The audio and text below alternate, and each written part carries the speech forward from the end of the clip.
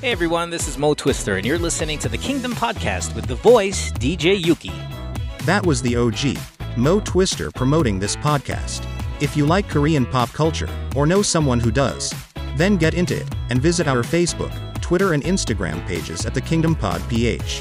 We're proud to tell you that this is one of the premier shows to go to for your weekly dose of K-pop. So drop everything and listen to the Kingdom Podcast. Available in all your podcast streaming platforms. Join us!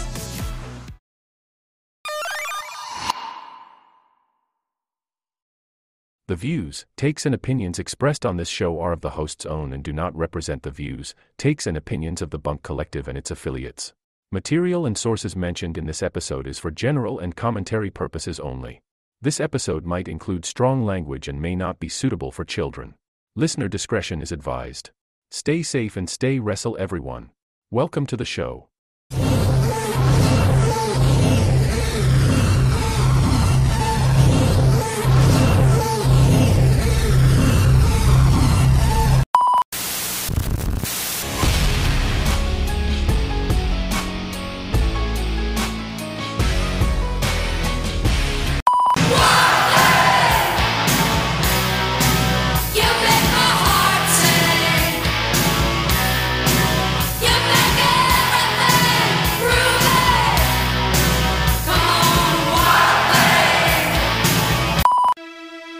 Welcome to your unfiltered Tagalog Wrestling Podcast.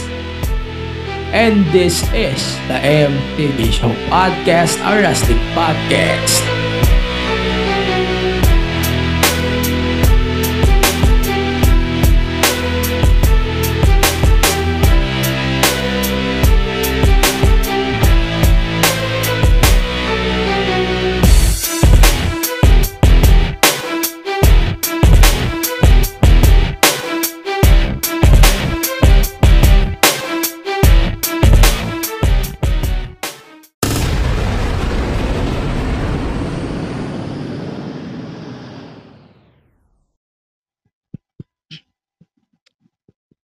Wow. Welcome back. So, it's been almost 8 days since I didn't release anything.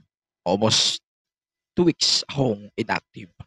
So, I have to explain myself here. So, unang-una, I would love to apologize kasi halos 2 weeks akong walang episode. Almost one episode yung gap. Actually, supposedly, 2 episode yung i-release ko. Pero, shit happens. No? Shit happens almost most of the time. Pero ito, here's a short story.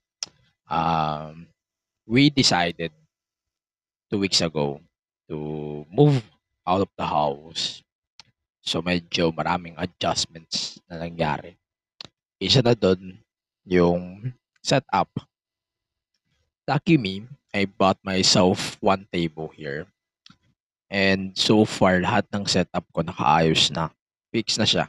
Yung nakakatuwa, naka-fix na siya. Hindi ko na siya gagalawin every time I do shit. Ayun, lahat ng bagay doon naka-fix na. And medyo natutuwa naman ako na I'm lucky enough kasi nagre-record na ako inside the fucking aircon. Medyo upgrade siya kumpara sa mga last episodes. Kung maririnig niyo yung aircon in advance, sorry na agad. No? Pero, welcome to the MTG Show Podcast. So, maraming adjustments, syempre, sa mga bagay-bagay. I'm back for the first time since few weeks ago. And syempre, I know marirelease tong episode na to election day. So, I hope na nakaboto kayo ng tama. And I know na yung mga iboboto nyo, yung mga hindi ipa-prioritize yung mga basketball leagues. Hindi, may mga kaibigan naman akong ganun. Pero sana naman, mga matitinong tao ay yung iboto nyo. No? Yan, mga matitino. Yung una nyong paupuin sa pwesto para walang kickbackan. No? Pero yan, I'm back. Never released an episode last week.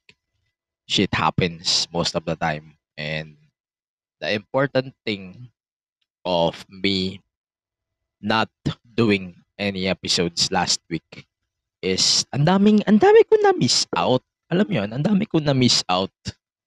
Sa Impact pa lang, ang dami ko nang na-miss out. Number one is the Bound for Glory, the review. Pero no worries, I'm going to do a short review na lang of the pay-per-view. Number two is the TNA rebranding comeback. So technically, this will be the TNA return since 2017. Tagal din ang history ng TNA sa kanila. So, sakto lang na dapat ibalik yung TNA. And mas marami din naman nakakakilala sa TNA. So, aminado naman ako. Isa rin ako dun. Then, TNA kasi mas nag-work out sa mga viewers at sa mga una rin talagang sumuporta sa TNA o sa Impact Wrestling.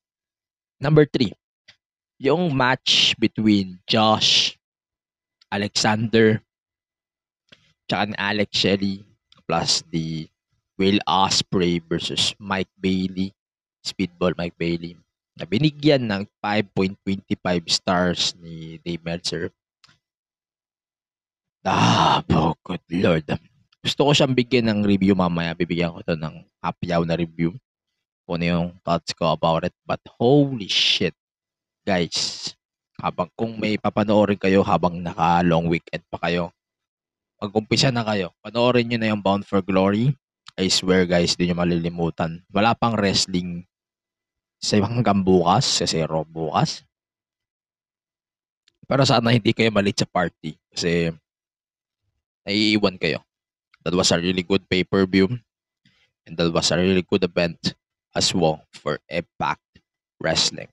So ayan, welcome to the MTG Show podcast, a wrestling podcast, and I'm back for the first time since October 21st. And tagal ko din nawala. Na-miss ko mag-podcast, I admit. Pero may mga bagay-bagay talaga na kailangan natin i-prioritize. And we have to move out first bago mag-figure out na mga posibleng mangyari next. Pero no worries, I'm good naman. I'm fine. I hope you guys are fine as well. And everyone is fine. And doing good. Sana bumoto ko yung tama, maayos kayo. Ayan. So, ngayong podcast na to, itong episode na to ng podcast, hindi to magiging Halloween podcast. Ayoko mangako ng Halloween podcast. Pero, sige, podcast tayo. So, on today's episode, we're just going to focus on 3 things. Number 1, Bound for Glory and TNA. Number 2 is the possible Crown Jewel card, no? And then number 3, yung mga bagay-bagay recently. So, since I explained myself na moments ago, di ko na kailangan i-explain what in the blue hell I'm doing for the past few days. Kaya hindi ako active sa platforms or even hindi ako active sa podcast. Marami akong kailangan i-explain, pero I have to save myself later on. No? Pero namimiss ko to. Aminin ko, namimiss ko tong podcast. Namimiss ko tong setup. I-change my setup, so pansin nyo kung ano yung ginagawa ko ngayon. Nangangapa pa ako. Paano ko i-setup? At least yung cables ko nakaayos na. And nakaayos na yung cables ko. And I have my boom arm back. Naka-fix lang siya. Ayoko muna siyang galawin. Kasi bibili din ako ng bagong boom arm anytime soon. So, and then, syempre, new toys na din. Yung, ito, kailangan ko na rin paltan itong ano ko itong soundbar ko. Kailangan din siya paltan. So, marami ako kailangan i-prioritize. Lalo na malapit ng Pasko. Pero yan, sana maayos kayo. Sana maayos din lahat ng mga nauwi ngayon. Hindi lang para sa election, kundi para sa undas din na magaganap ng November 1 and 2. And Halloween season. So, hapyaw tayo ng Halloween. Hindi ko mapapromise na buong episode gagawin ko Halloween episode. So, yun lang. Hindi na tayo magpapatagal. Siguro gawin na lang natin ng recap tong buong Bound for Glory. And then yeah, welcome to the MTG Show podcast, a wrestling podcast. And if you're listening to this podcast, you can listen to the show on Spotify, Apple Podcasts, Google Podcasts, Deezer, and the rest of the podcast platforms. And you can listen to this episode as well on the rest of the podcast platforms sa Good Pods, sa iba pang mga podcast na inyong alam, mga platforms na alam nyo. And you can follow us here on social media sa Facebook, sa X, sa TikTok, sa Instagram, sa Threads, tsaka sa iba pang mga social media platforms ng podcast at the MTG Show Pod. So, yun lang. Sana i-follow nyo kami at supportahan nyo din lahat ng Punk Collective shows na active ngayon, lalo na sa mundo. Halloween season ngayon. The Kingdom, si Cripsilog, sobrang active ng Cripsilog. Halloween kasi. Hindi, joke lang. Hindi, joke lang. Hindi. Yun ang signature nila, Cripsilog. Huwag kang lilingon. Marami pang ibang podcast, most likely mag-release yan ng mga Halloween specials for their respective shows. Pero ako, di ko muna ipapriority yan kasi ang haba ng magiging podcast ko ngayon. Hindi ko pinapangako na maikli ito ha. Pero at least sana makakapakinig kayo until the end. Sorry. Nakakapapa ako.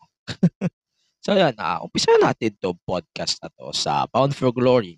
Siguro, sabi ko nga kanina na in the beginning, hindi ko na siya gagawa ng review. Patreon dapat to. Pero nawala sa radar ko. Sadya na. Pero, ito, so recap na lang natin yung mga nangyari sa Bound for Glory. So, this match, Kenta versus Chris Sabin, Impact X Division title. For me, itong match na to, sobrang terrific ito. Sobrang, alam mo yun, na that was a fun shit that I think, putang ina. Gandang opener nito. So, totoo lang, itong mga ganitong opener ng Impact, alam mo magbibigay talaga ng impact sa kanila. Ganito yung mga signature nila. This is what I love about them. And Impact definitely is just solid when it comes to these matches. And ganito yung signature ng Impact na panimula sa mga ganitong events. And this is what I really love about Impact. Sobrang consistent na solid yung mga matches, solid yung mga shows, solid din yung mga nabibigay nila for their viewers. And now they're going back to TNA. Man, this is just something that we have to look forward. Man, that was solid. Okay, the match itself, Chris Sabin retaining the title over Kenta. Never ako nag-expect na manalo si Kenta dito. Pero ang tingin ko kasi dito, parang may beaten factor ako. Yung parang beaten factor ako na naramdaman during this match. But overall, that was a solid one. Kung ako naman tatanungin nyo, that was a solid one. And di naman ako nabitin, I guess. Pero ito, sige, yung Monsters Ball. So, alam niyo naman kung nung nangyayari sa Monsters Ball, yung 24 hours, kailangan lahat is nakalock sa mga rooms for 24 hours without food or water. And parang gutom na gutom sila lagi, no? Pero I don't think yung si PCO, nanonood ko si PCO. Parang hindi naman like 24 hours to. Pero ito, first no DQ ito. So basically, first man to pin, someone in the match will win the match. So PCO won the match. And para sa akin, ito yung mga ganitong matches, ito mga Monsters Ball na to. Ito yung something na inaabangan ko talaga sa Impact Wrestling. And sa Impact, alam mo yung with Impact on how they are dealing with this Monsters Ball. Medyo medyo yung ideya medyo kayfabe-ish, medyo obvious naman. Pero on how they execute it, that's what they make it good, no? So ganun sila ka solid when it comes to executions ng mga matches, mga ganitong stipulation. May mga minsan, may mga cringe, may mga bagay-bagay na hindi ko nagugustuhan. Pero at the same time, it it makes me impressed na akalain mo yun, ganito ka-impressive pala yung mga monsters po ng Impact. I wish people can follow Impact din, lalo't pati iniina ulit sila at malapit na mag number 3 yung AEW. Kaya you should give an eye on Impact and bigyan nyo sila ng viewership sa mga legal platforms. So YouTube lang naman yan. So it's 25 pesos for 4 episodes. Panoorin nyo naman ang Impact. Impact is just a solid weekly show every week sa Access if you're from the States, and sa YouTube if you're from the Philippines and outside the United States. So yun lang naman. Pero ito PCO, yung match na to, that was a solid one. So PCO recently also signed a contract with TNA Wrestling. So good for him, no? Good for him. Wala naman akong complaint pagdating sa mga signees, lalo na with Impact. Impact is getting solid signees lately. Hindi ko naman i-mention yung iba-iba kasi maraming spoiler. Spoiler kasi yung iba sa kanilang tour sa United Kingdom. Pero UK, sobrang lakas ng rush nila ng fanbase nila sa UK. So, it's one of the factors. Kaya, bumalik sila ng TNA. So, yun. Good for them, I guess. Yun. So, yung mga Monsters Ball match, alam mo yung mga gusto ko dito, parang, it's basically a brawl. No? Parang ganito yung mga brawl. Pero, this is just really good, man. Solid match. Pero ito, sige. So, we have a new tag champions here in ABC. So, ayan. So, in ABC, we have a new tag champs. Pero, ano ba tawag dito? Teka lang. Yung ABC, alam mo yun, ito. The first thing in mind about ABC to me is the Bullet Club. sorry. Pero ito, Bullet Club ABC, si Chris Bay and Trey Miguel. Chris Bay. sorry. It's Chris Bay and Ace Austin, so it's ABC. Ace and Bay connection. Yan pala. Nalimutan ko yung meaning ng ABC. Pero ayun, Rascals as usual. Solid yung Rascals. Pero sa tingin ko talaga, napunta yung gabi sa mga taga Bullet Club. Ewan ko parang naging transitional championships lang talaga yung run na to. So, nangyari na to sa mga taga UK, sa subculture. And then, Rascals now getting the same fate. It's just weird to me. Sana karoon ng decent champions ulit sa Impact side sa ABC. ABC is just impressive. But, ABC is kinda makes me sour right now. Sorry. Pero overall ABC is just solid. As usual, wala akong masabi.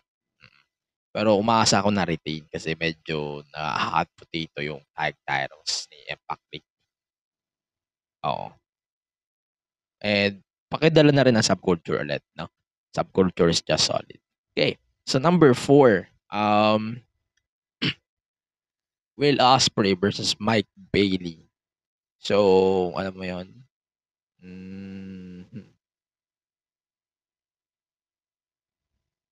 So, ito nga, Mike Bailey versus Will Ospreay.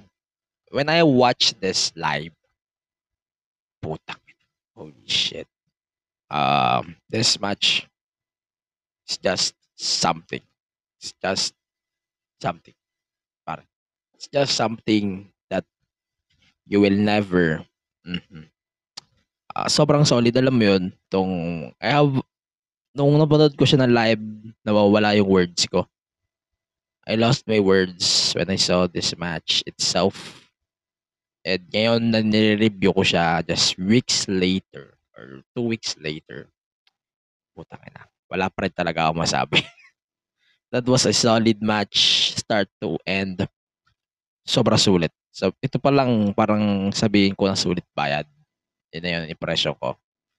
Sa tingin ko sobrang, alam mo yun, dito talaga magaling si Impact eh, sa mga pa-surprise. And yung surprise nila, nag-execute ng maganda. So, it's good for them then for the wrestler. So, it's a win-win. And I really love how they presented this match. No feud, no build at all. Just two of them facing each other in the ring that night. That was a solid match for the Impact event night. Ito pa lang, tapos na. Pero ito, this match was just solid as well. And hindi ko akalain that I have to watch this. I have to recommend this match to everyone.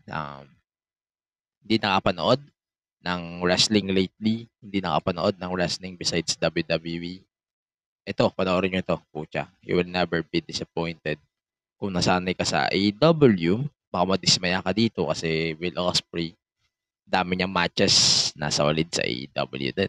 Pero it's already subjective to me na yung mga takes na ganyan. Pero puta.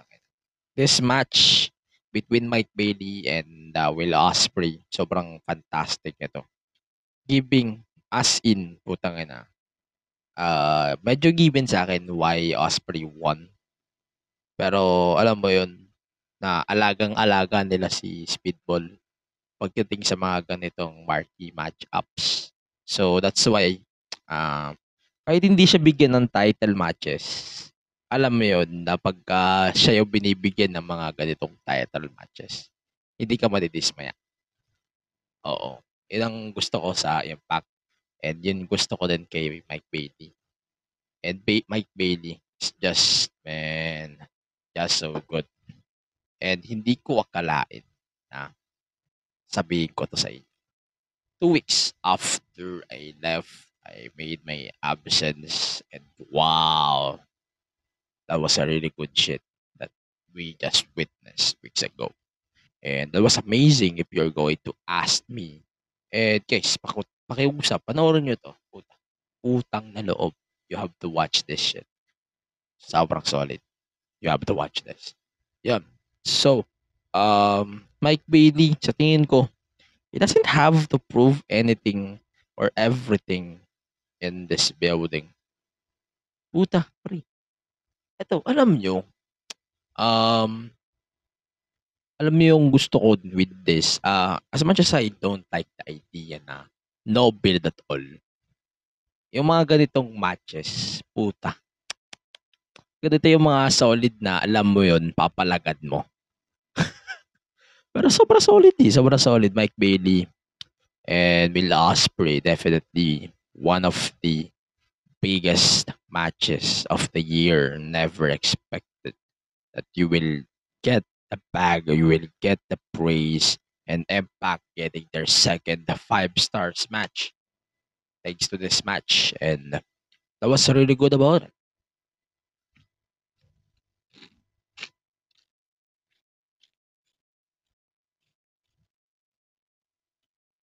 Sobrang, alam mo yun, isa pang bagay about Impact. Sasabi ko na kanina. Kasi, they're giving, alam nyo, si Moose, si Ospreay, si Moose, si Alexander, yung Motor City Machine Guns, hindi nila mabigyan ng mga ganitong matches. Pero puta, pag alam mong si Mike Bailey, yung tumatanggap ng ganitong matches, you know, hindi ka madidismaya sa magiging output nito. Because that's Mike Bailey. Mike Bailey is just 100% solid talaga. Hindi mo siya makikita na walang baon, no? It's like Mike Bailey showing up. Man, holy hell. That's why I really love Mike Bailey here. So, kung may mag-slander kay Mike Bailey, ako na magsasabi sa inyo, mga putang ina nyo, ayusin nyo buhay nyo. ayusin nyo. Ayusin nyo. Okay. So, let's continue. So, it's a call your shot gauntlet match. So, ito nga, ang mananalo dito, obviously, trophy. So, It's basically Royal Rumble, then the final two will have to compete in a one-on-one match. So, ang nanalo dito, basic na lang natin. Nanalo dito si Jordan Grace. So, Jordan will cash in her shot for the Impact Women's Championship or Knockouts Women's Championship. So, she made the cash in for Hard to Kill. So, pansin nyo din sa mga videos for Hard to Kill, she is one of the part of main attractions of it. Maybe factor ba yun? Siya yung magli-lead the charge for the baby faces ng Impact, or maybe there's something in Jordan down the road with Trinity and Diona. Silang tatlo yung parang binibuild na tao dito. Ano ba tawag sa mga ganitong term? Parang binibuild na flag bearers ng Impact Wrestling when it comes to the women's division, which is a good idea, which is a good thing too, na they're building and they're leading to Jordan. And aside from Trinity, which is very given, sobrang laki ng tiwala nila kay Jordan. That's why, pre, putang ina. Speaking of putang ina, nasaan na si Jonathan Gresham? I'm really confused. Where's Jonathan Gresham right now? I wish na si Gresham na nandito pa rin sa Impact. Impact pa rin ba si Jonathan Gresham? Gusto ko siya i-confirm if he's still on Impact. Kasi hindi ko na siya nakikita sa TV ng Impact since the build-up for Bound for Glory. Never ko siya nakita. Since Slammiversary, hindi ko na siya nakita since Slammiversary. Sobrang bihira. Sobrang bihira ko talaga siya makita since Slammiversary. And medyo sad ako dun. Okay, so mahaba yung match for the, hindi ko na siya babasahin ng buo. Ang haba kasi basahin. Pero yan, continue natin. So, yung cash in nga ni Jordan Grace for the gauntlet. But, yes, that was a really good match. Pero, alam mo yun, sobrang straight up na nag-cash in agad siya sa mga random cash ins. Pero ito, alam mo ako, sa mga ganitong kasi, hindi ako fan na nagko-call agad siya ng shots. Kahit naman sa mga Money in the Bank, sa mga ganitong stakes like Royal Rumble, Money in the Bank, ito, applicable din dito. Hindi ako fan na nagko-call agad siya ng shots. Ayan, that's my thing here. Hindi ako fan ng ganun. Pero ito kasi, si Jordan kasi, wala naman siya storyline with Trinity. So medyo I get the point here na kailangan niya na i-call si Trinity for the belt. May mga cash-in kasi na hindi talaga exciting. Alam mo yung bibigyan ko kay example sa mga cash-in na yan. Alam mo yung cash-in ni RBD? Sorry, I have to mention this.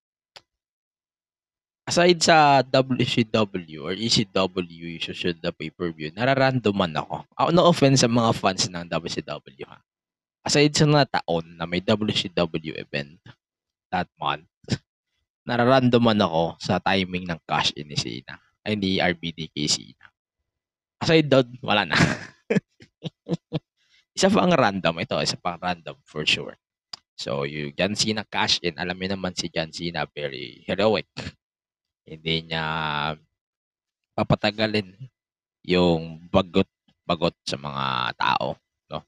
That's the Cena character that we know.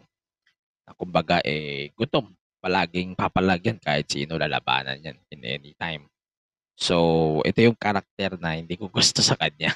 And hindi ko rin gusto yung way na pag-cash in niya ng Money in the Bank. It's kind of weird to me. Okay. Ayun, I didn't like it. Pero yun nga, that was a surprise to me. And I really love the idea of it as well. And alam mo yun, abang tawag dito. Pero yun, regardless, it's a 2-month event pa naman para i-build yung Hard to Kill. Pero umaasa pa naman ako, Impact is really good in terms of building up their shit. Especially with Impact is now reverted to TNA. I'm expecting more bigger shit for Impact Wrestling. So ito na 'yon. Ito na 'yon, isa sa mga factors. Ito na 'yon. Ito na 'yon. Ito na 'yon. Okay, continue natin. So regardless, alam mo 'yon, um, tawag dito. So may mga notes dito. So may mga presentation for the Knockouts Women's Title match. So pinakita din yung KBK. So nabasa na naka-note din dito. So they gave the Knockouts Tag Titles match to a later date. So bakit nga ba hindi siya napakita? Pero it's kind of sad for me too. Pero yeah.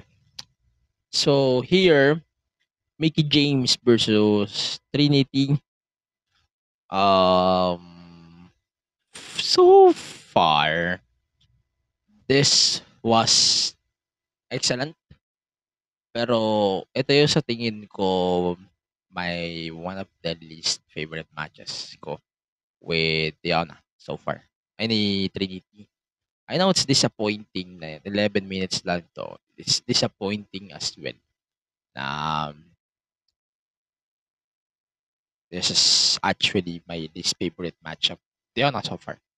Or Diana of Trinity and Impact Wrestling. Pero si Trinity kasi, alam niyo naman yan. Ano naman siya, what I really love about Trinity, sige share nga natin bago tayo magkalahati. Ang gusto ko kasi kay Trinity dito is mas nangingibabaw sa akin yung pagiging ace niya sa wrestling. At in a way na ace talaga.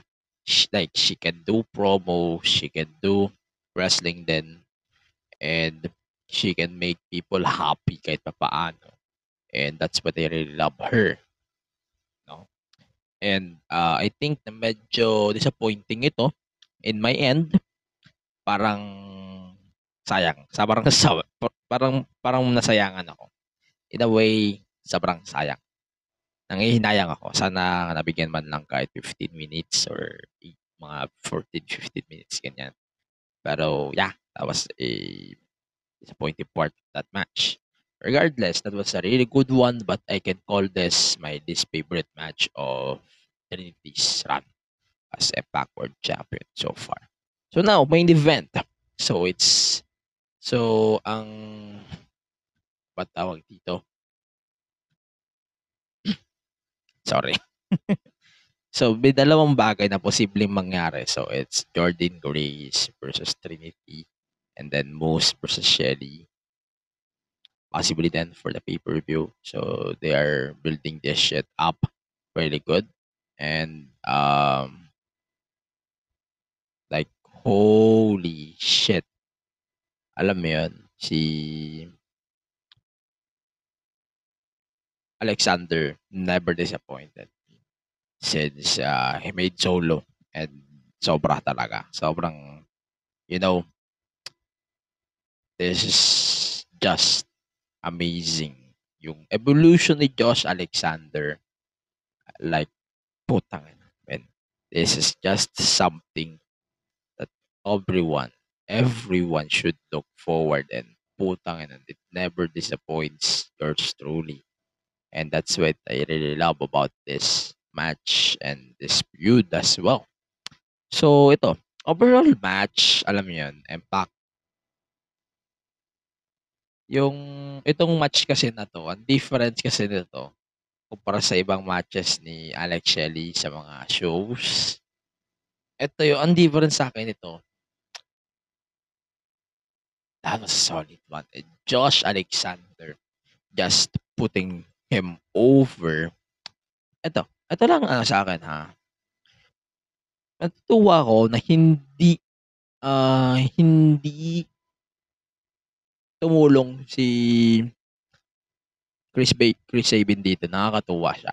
However, alam mo yun, ang hindi ako natuwa dito is on my second viewing, when I watched it again, I watched this match, I gave it 4, solid 4.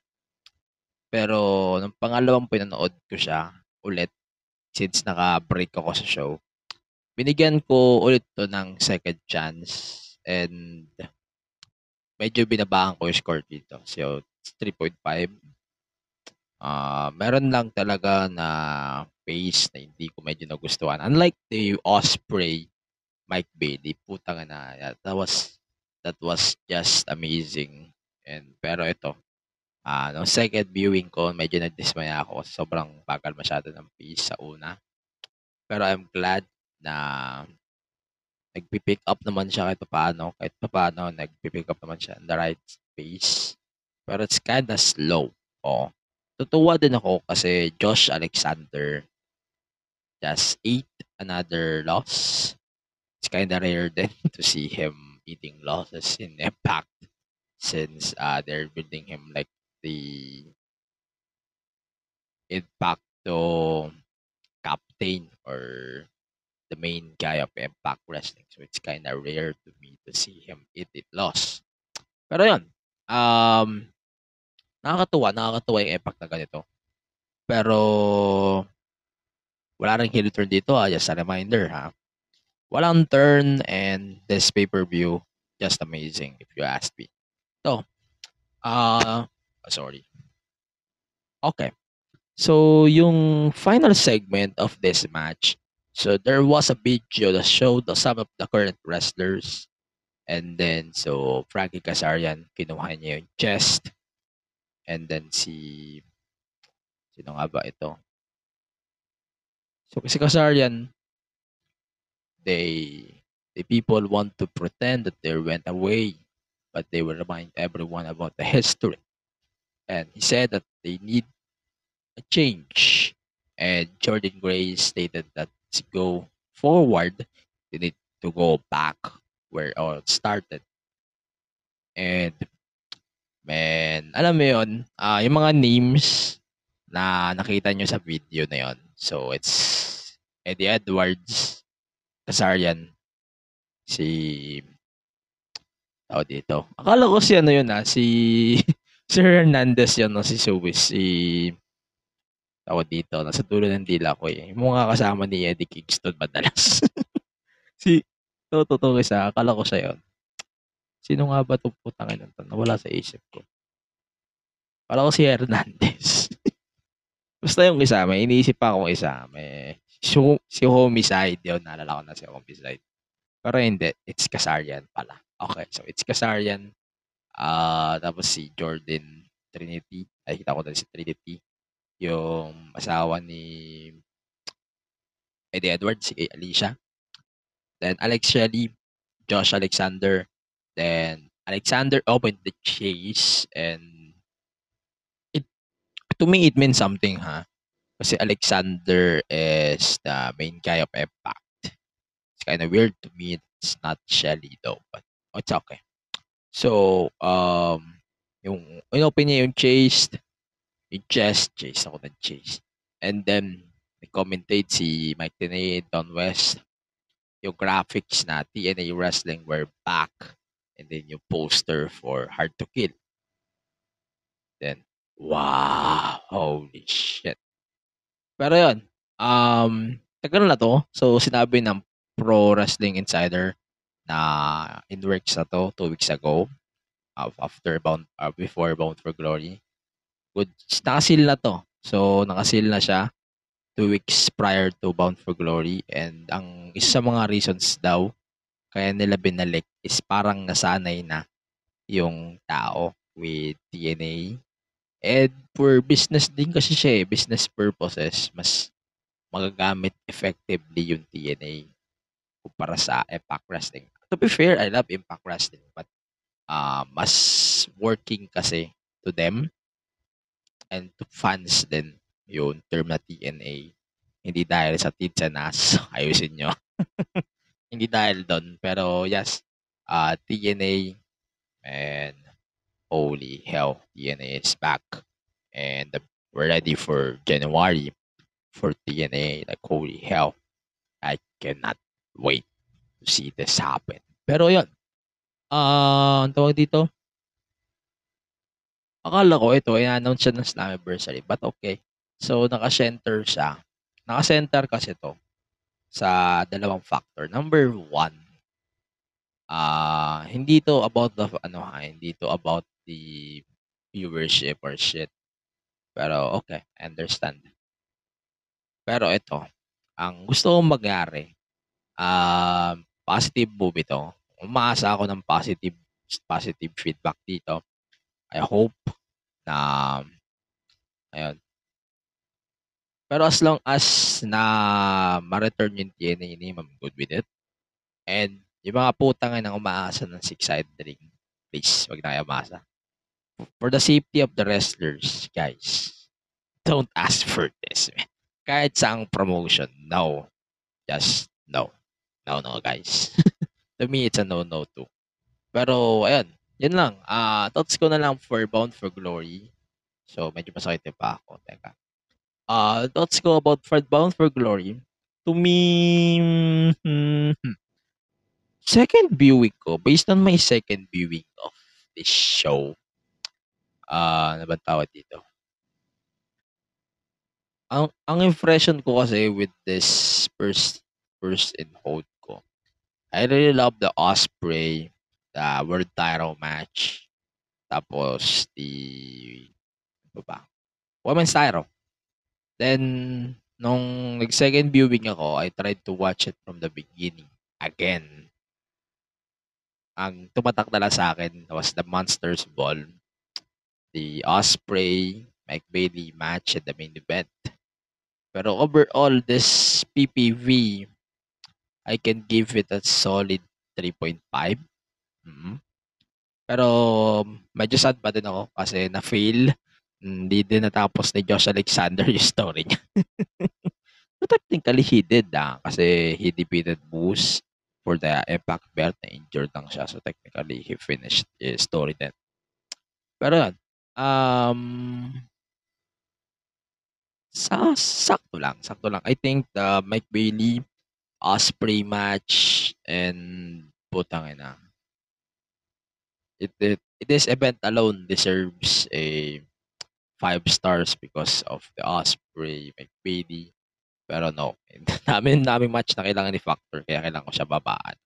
So overall score ko with Bound for Glory, I can give it a solid 3.5. Yun na sa akin. 3.5. Some of the matches kinda dragged as well. Pero medyo nabuwisit pa din ako sa Trinity Mickey James match na 11 minutes. Pero ito kasi, ang maganda rin, isa pang feud na nagustuhan ko was the feud between Alexander and Shelly, which is a good one. Ayun. Pero overall, Bound for Glory was solid, to be fair. And it's not a bad pay-per-view. It's not bad as Fastlane, that's for sure. it's not as bad as Fastlane, but this is better than Fastlane, definitely. And better, hindi naman siya better than Wrestle 3 in my comparison. Pero yes, hindi siya kasing sama ng Fastlane. Yan lang. Sa marami. Hindi siya kasing sama ng Fastlane nga. Tama. Ano ba to? Lutang na ako eh. Sobrang nalulutang na ako eh. Pero hindi. Nagustuhan ko yung Bound for Glory. Pero ito, medyo comparable kasi siya sa pay-per-view, Fastlane na WWE before I go to absence. My leave of absence. Pero it's kind of disappointing din na yung ilang matches ng Impact, they didn't deliver that much. Pero yeah, overall Impact, well done. And farewell then for Impact. And hello, TNA. So, TNA naman, nasabi ko na yung some details about it. So, na-report na siya 2 weeks ago prior to the event. Nagpaplano na talaga sila mag-rebrand kasi one of the factors na kaya sila nag-rebrand is mas kilala siya ng tao and for marketing din. And sa tingin nila, this will be the one that they can work out. Pero ito, isang factor sana before they restart this. Sana maghanap sila ng bagong network. I know Anthem is the provider for Impact Wrestling. sa access. Pero sana ma-have sila ng bagong network na kayang mag-numbers sa mga Impact shows. And sana mangyari yun anytime soon. You know, NXT is moving out of USA. Raw is moving out of USA. That's interesting. Okay, but for now, I have to put the show on hold on break, so therefore we can check our bunkmates at Bunk Collective. And when we come back, pag-usapan na natin yung mga weekly shows ng WWE. So therefore, I can help you on doing decisions of if papanoorin niya ba to, mag-hesitate ka na. But ayan, for now, let's check our bunkmates here on Bunk Collective. Annyeong, we are One to Sarang. Your next favorite Hallyu podcast. We talk K-drama. Ang daming kilig every time Oh my we God. get K-drama. We also talk K-pop. Yung feeling ko sa 17 na they bring me so much happiness. And we live to entertain. What you gonna do when Dicky steak in front of Check us out now on Spotify and Apple Podcasts. Also on YouTube. Join us sa Tawanan at Kwentuhan from One to Sarang. Been wanting to learn about different careers? Or just need that nudge to pursue your passion projects? Here at Project Offbeat Careers Podcast, we talk to guests with unique careers outside the usual corporate shtick. Listen to historians, gamers, teachers, and cosplayers. See how they've succeeded and how you can apply their learnings to your workplace. Catch us on Spotify, Apple Podcasts, and YouTube. And get ready to take the off-beaten path with us.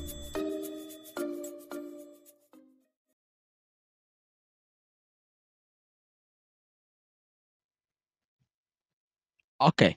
So, welcome back to the show and marami tayo kailangan look forward. So, SmackDown tayo continue. So, Roman Reigns and LA Knight signed the contract for their match at Crown Jewel. So, wala namang may doubt. And putang ina. And wow. Like, holy hell. So, yung entrance ni Roman Reigns na 10 minutes. At tapos agad yun. Nang wala pang 3 minuto. Wala pa, hindi niya pa tinataas yung title. Wala na. LA Knight just made his entrance and wow. Like, holy hell. That was solid. That was a solid introduction to LA Knight. And man, that was amazing. Holy fuck. Pero yan, yung contract signing dito nilang dalawa, alam mo yun, sobrang solid kasi ng confidence ni Roman. Pero mas nangingibabaw kasi yung confidence din ni LA Knight. Even though na hindi siya mananalo, pero sana, dito, si LA Knight kasi, alam mo yun, he is very convincing at this point. Kung may convincing the champion na alam natin na hindi mananalo against Roman Reigns, I think that's LA Knight already. No? So, kung magtitest sila ng water, siguro this will be the perfect one. Pero I know, hindi siya mangyayari. Pero, ito sa tingin ko, yung testament na to, itong part na to of the experiment with LA Knight is, I think, ito na, yung last phase. So, hindi mag-workout with Roman. So, maybe ito na yung kanilang last experiment with LA Knight being the champion of any. So, kahit US, IC, tag, tapos NXT maybe, malay mo. Pero hindi. Nag-look forward ako sa match na to. Not because of Roman, not because of LA2. I'm really looking forward because, you know, anything is possible kasi baka mamaya lumabas na naman yung mga taga-Raw. Kasi, di ba, tandaan yung Kinik Aldis, Hitro, G, Uso, and Adam Pearce out of the building last week. And wow, that was a really good tease for the War Games or Survivor Series build up this year. And I hope we can get the brand supremacy one this time around. Pero overall, ito was solid. Itong kay LA Knight tsaka kay Roman. Man, holy hell. Sobrang top dog niya. Like, that was solid man. Ito, pero yung kay Roman, binabara niya si LA na nagkaroon ka na ba ng title match? Pero puta, sayang kasi ang dami niya kasing mga big matches na hindi niya na-operan. Pero it's like understandable. Pero when you fail time after time while you're busy with your soccer touch, I'm being out here since day one telling everyone whose game is it. Oh, tangina. That was a solid promo. Pero to, continue din natin. So, si Carlito, I never expect Carlito na magiging part pala siya ng LWO. Hindi pa ako sure na he is now part of LWO. Pero nagbi-build ng momentum yung Profits. And they released a new theme song which is a good one. In fairness, tangina beat to. By the way, huwag kayong mag-beep, masama mag-beep, guys. Let us do the job. Pero yun, continue natin. Medyo nasawdog yung lalamunan ko. Wait lang.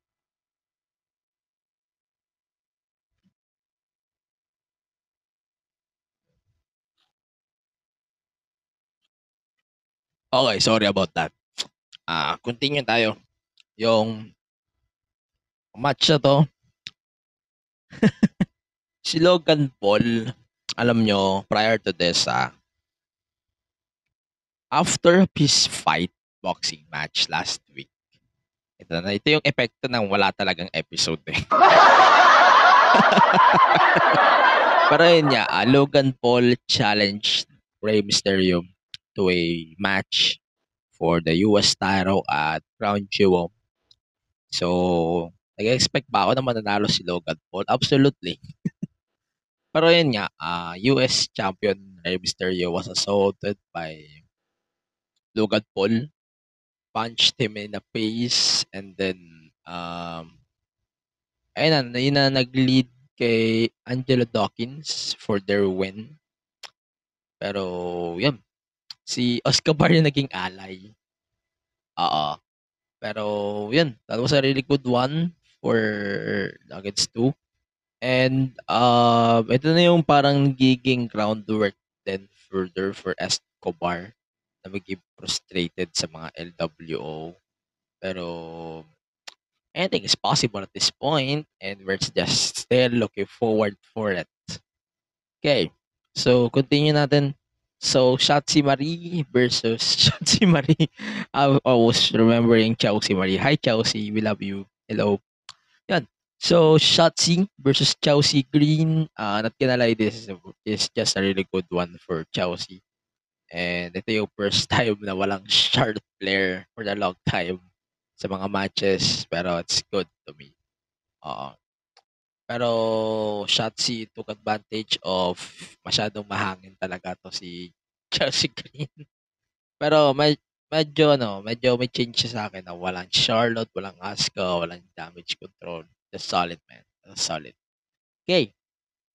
So, ano pa ba? So, si John Cena, I just made a promo on Solo na parang ang tawag dito. They're calling him the biggest challenge of sorry. I have to laugh on this because ito sinasabi nila na yes, possibly the biggest challenge of John Cena.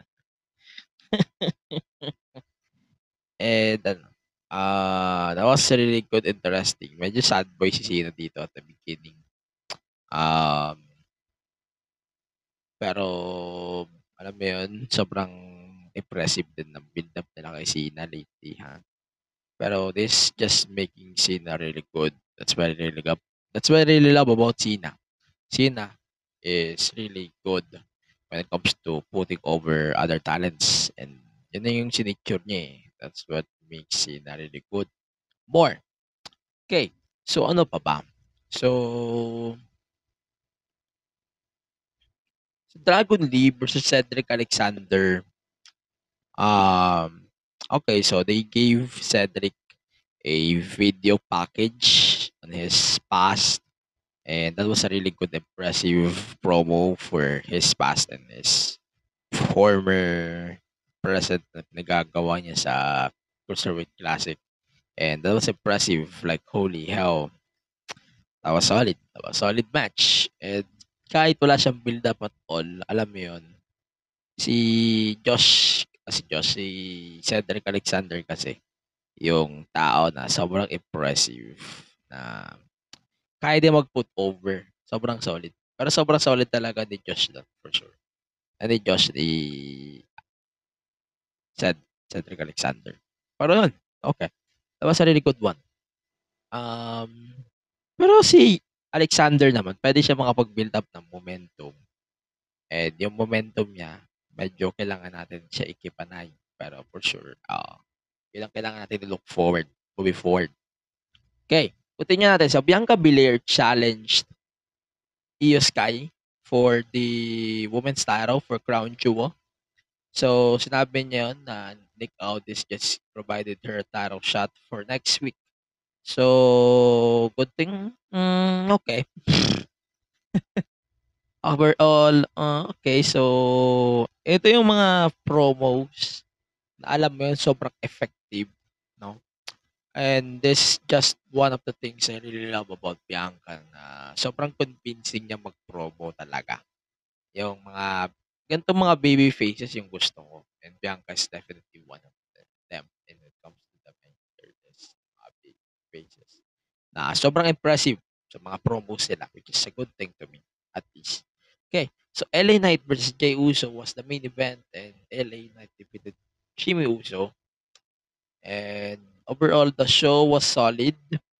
And ang ano pa ba yung look forward natin? Yun lang naman. Wala naman ako masyadong kailangan look forward. For now, we have to move on now from SD to Raw.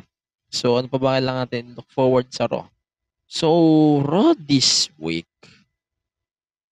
Wait lang. Ayan, close ko na pala ito. Sorry. So, Raw this week. Ito na yung promo na naman ng Judgment Day. So, parang pattern na no? Hindi na siya bagong pattern sa akin. Pero, yeah, regardless. Ano pa ba? So, Judgment Day. Impressive to be fair. Pero, naiirita na yung mata ko sa kanila. It starts to act like one. Na naiirita na yung mata ko with them. Pero yan. Ano pa ba? So, we have some matches to look forward then. So, Becky Lynch versus Indy Hartwell for the NXT Women's Championship. Pero ito, too much na to sa tingin ko. That was a really good, impressive match. Pero, mamaya, malalaman nyo kung ano yung nangyari. Pero yan, yung 5-way contract signing for Crown Jewel sa Women's Title ni Rhea. Alam niyo yun. Sobrang solid ng booking nila kay Nia Jax for some reason. Pero sobrang solid na ito na put over nila. So, medyo expected siya pero si Nia Jax kasi so far yung nagdadala ng build up ng match na to. So hell, if Nia loses this match, maybe dismaya ako, no? Pero yun, that was a solid one. Pero hindi ko talaga gusto yung takbo na to ni Nia Jax so far. And it's just sad that we have to deal with this. Okay. So Logan Paul made this return to the WWE. So, ayun na nga. So he faced off with Ricochet. And putang ina. That was a really good shit, man. Come on. Pero sobrang extraordinary talaga yung boost ni Rey Mysterio. Dito Mysterio. Pero okay, that was a really good match. Ano pa ba? Ayun, so ano pa ba? Yan, Jey Uso versus Damian Priest. This match For me, sakto lang. Sa tingin ko, continuity lang to ng ng build nila for the upcoming possibly War Games between Team Raw and Team SmackDown, no? Pero sobrang positive na mga separate shit ng bloodline. Si Jey Uso yung example ko. Si Jimmy, hindi.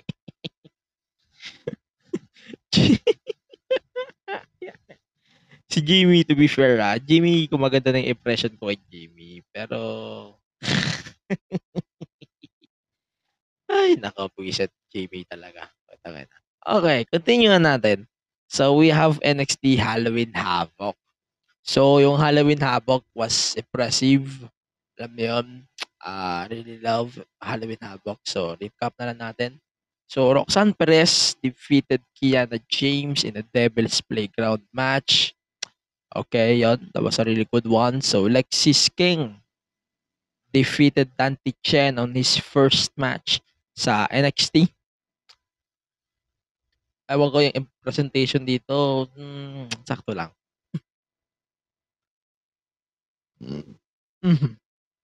That was impressive. Okay, so Kilani Jordan versus Ariana Grace was made official for the what I mean. So yung nangyari. And then Kilani Jordan defeated Ariana Grace. And sa tingin ko, impressive siya.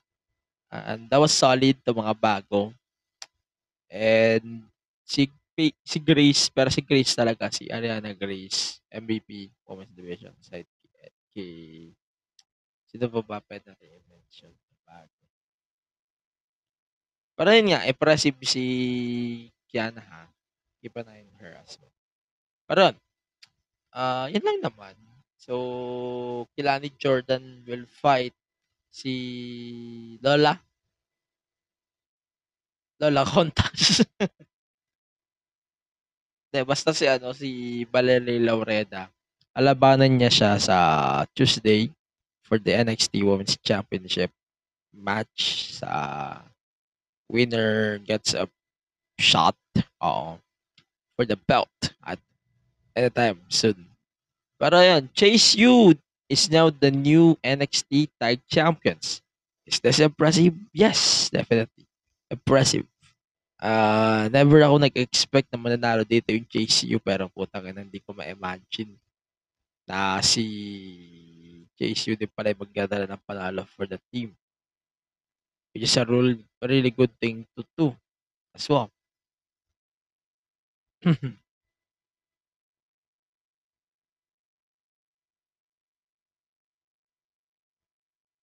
Pero yun, continue na natin. So, Chase U, after of the grind, 2 years din yun in the making. Sa tingin ko, sobrang deserving nila ng NXT title dito. And sobrang solid din as well. That was a really good one.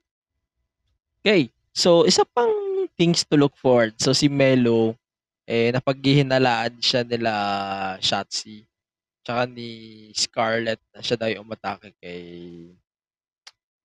sino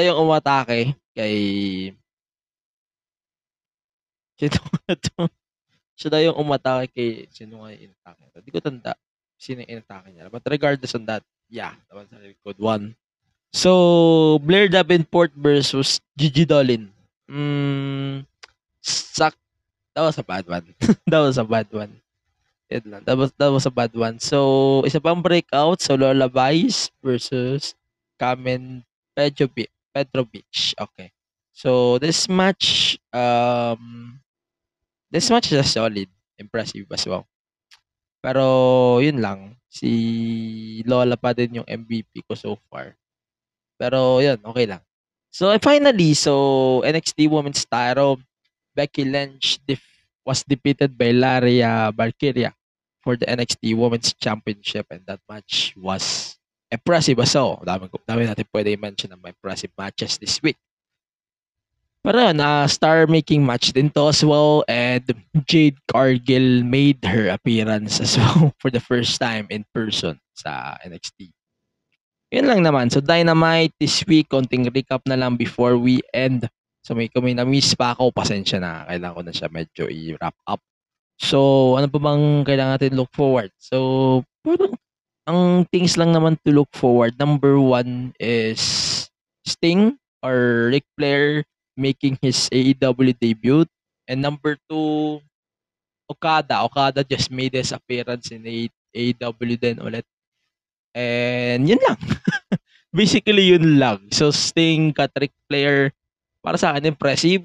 Nah. Pero, yun lang sa akin. Ang score ko na lang siguro sa buong week na to, L. Joke lang. Ito.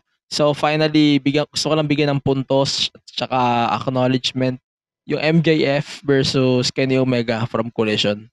That was a really, really, really, really solid match from Collision. I swear. Pero yung Dynamite, yung build ng Dynamite papunta Full Gear, medyo ups and downs sa akin. Paalala lang. Medyo ups and downs siya when it comes to the build-up. Pero I think marami pa naman linggo para mabawi yung build-up kahit paano. No? Pero, yun.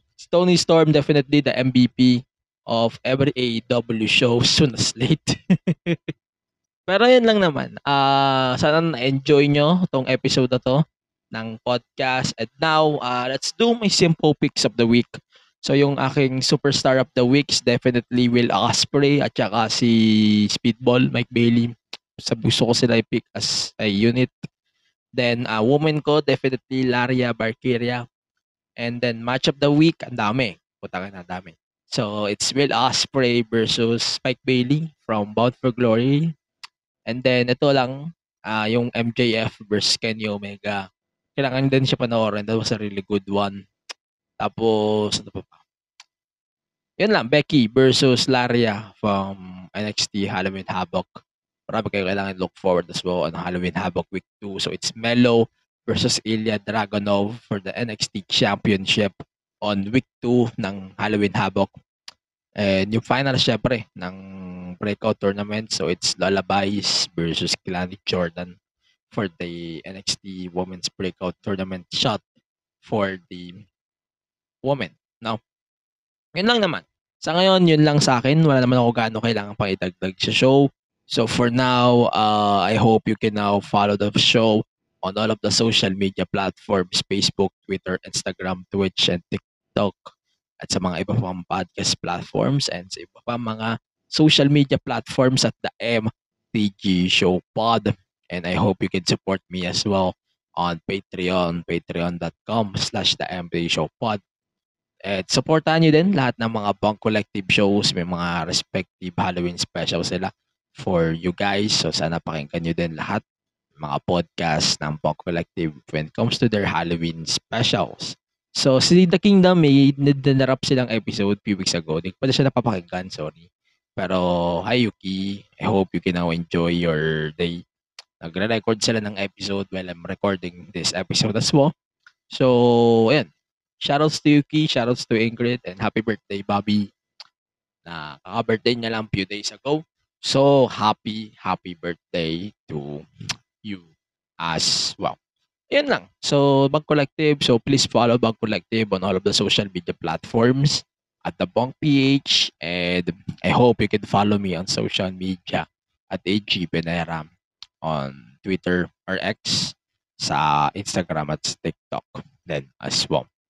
Yun lang naman sa ngayon. I hope you guys are safe. Mga pupunta ng Undrasan for November 1 and November 2. Sana kayo ay okay lang and wala kayong sakit. And I hope you guys are safe as always. Stay safe as always. And stay rest. So I hope you can now watch the other shows this week. Maraming wrestling this week.